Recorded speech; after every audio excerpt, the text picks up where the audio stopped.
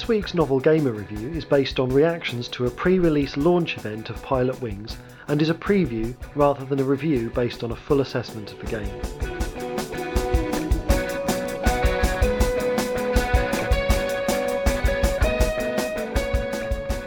Learning to Fly, based on Pilot Wings Resort for the Nintendo 3DS. Wake up, Geo. That was what the monitor screen said. Its appearance unbidden on my display had woken me from my light slumber as I lay on my couch with my DS on my chest.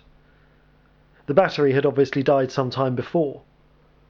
I was so tired when I had been playing, I actually had no idea what I had been doing or what progress I may have lost. At least I thought the text on the screen had appeared.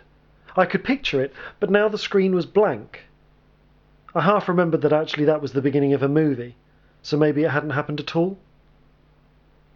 I stumbled into the kitchen, drew a glass of water, tipped some cereal into a bowl and sat down.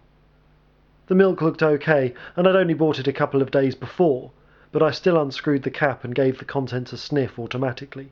Some habits you just get used to. That day, more than any other day, I was strangely aware of my senses.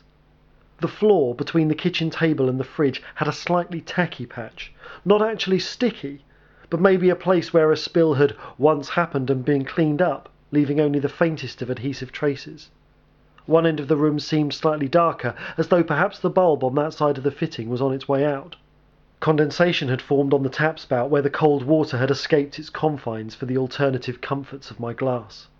There could be any number of reasons for my heightened feelings on that day, but the reason I prefer to cling to is because that was the day I was about to have my eyes opened to a new world. I've always been a gamer. From my earliest memories I recall slipping into an alternative world of adventure and intrigue on the other side of the screen. For me, games have always enabled me to lose myself in the alternative reality, much more than film with its fixed view on the action and its set narrative.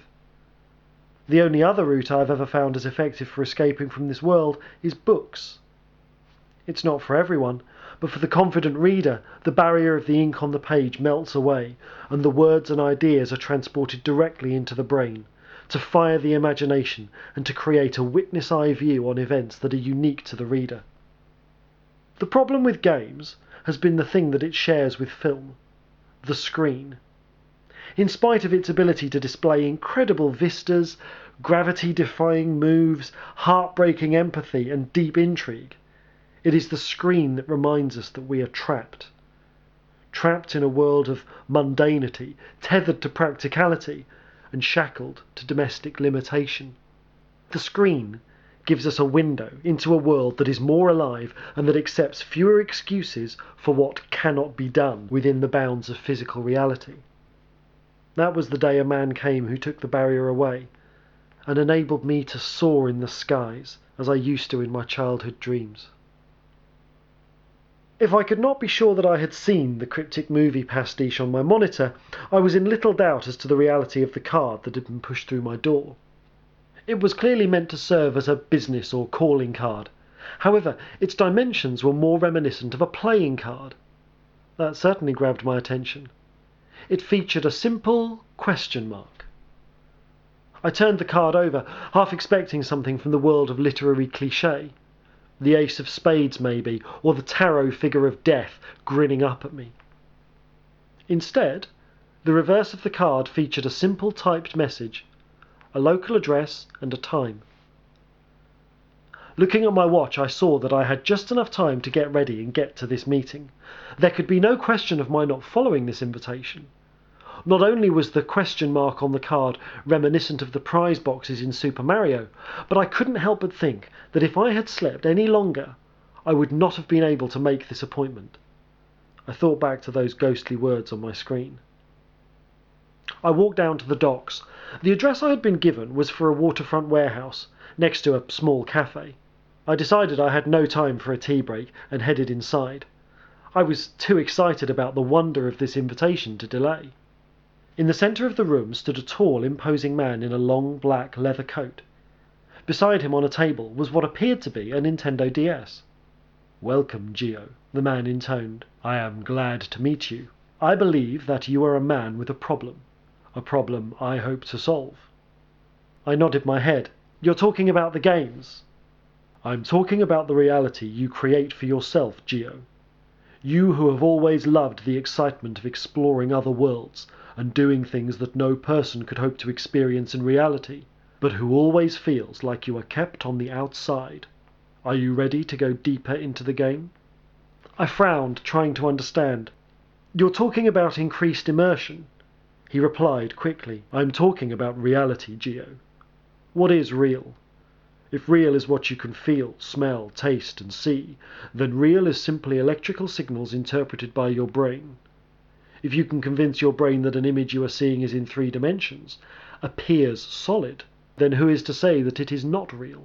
He held up his hand dramatically, and I could see that he was holding a pair of old-style 3D glasses with coloured lenses. You have a choice, he announced. Look through the blue lens, and you will see the world as it has always been. Flat and dull, he faltered, and looking a bit blue. I raised my eyes to the ceiling. The dramatic mood had been broken. He continued unabated. Look through the red lens, and you'll see, well, exactly the same thing. I think he sensed he was losing me because he went on hurriedly. But if you look through both, here's the thing. It also changes nothing. What I am about to show you doesn't require glasses. He threw them over his shoulder, and they landed in a puddle of water leaked from somewhere high in the ceiling. He opened up the machine on the table. This, he declared, is the Nintendo 3DS, and it will show you a world of which you have only dreamed. He stuck out a hand towards me, palm up. The card, please. I reached into my pocket and recovered the calling card that had been pushed through my door. As I placed the card down on the table, question mark facing up, he handed me the 3DS, and I focused on the image of the card on the screen. It wasn't like looking through a camera lens. It was like seeing the table in front of me with fresh eyes. A 3D viewport onto the world as it is. Then the 3DS showed me the world as it could be. The card unfurled, revealing a deep recess in the table. A dragon head on a long neck extended out and toward me.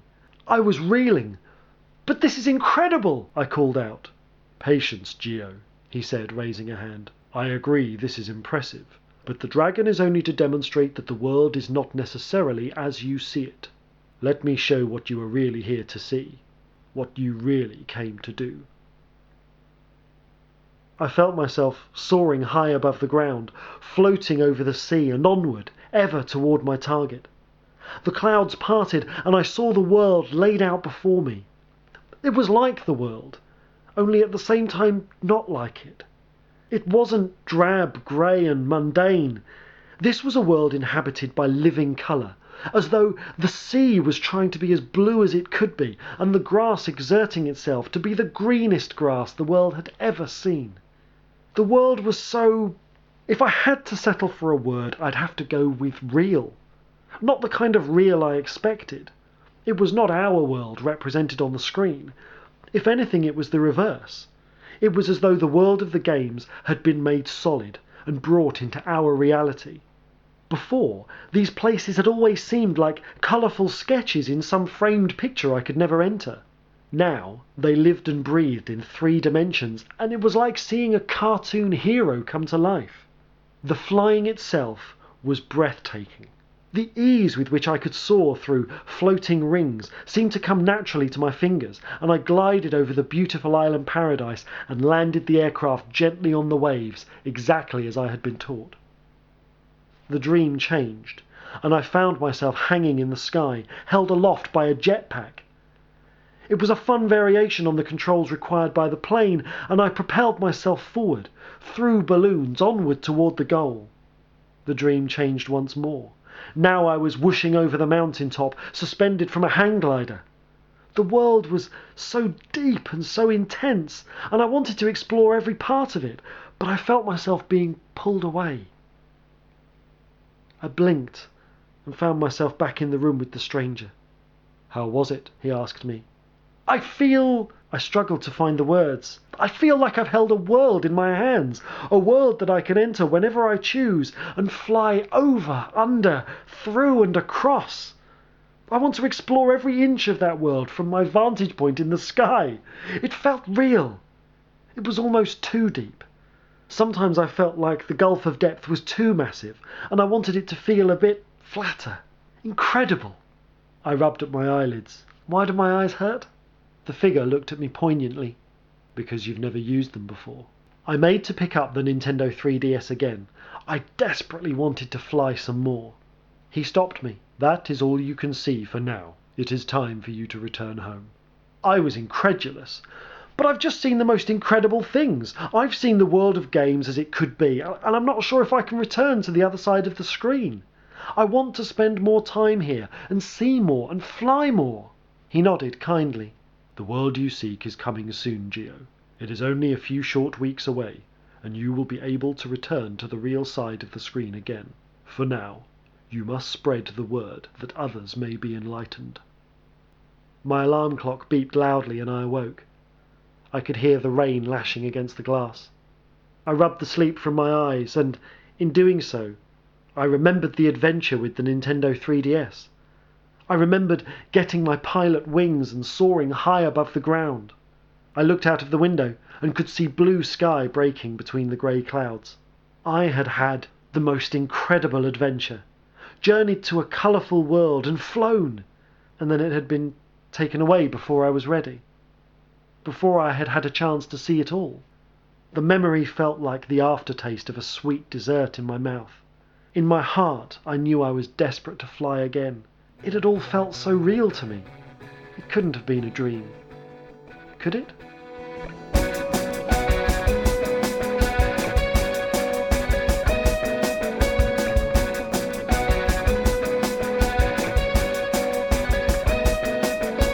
The Novel Gamer podcast is recorded for GamePeople.co.uk.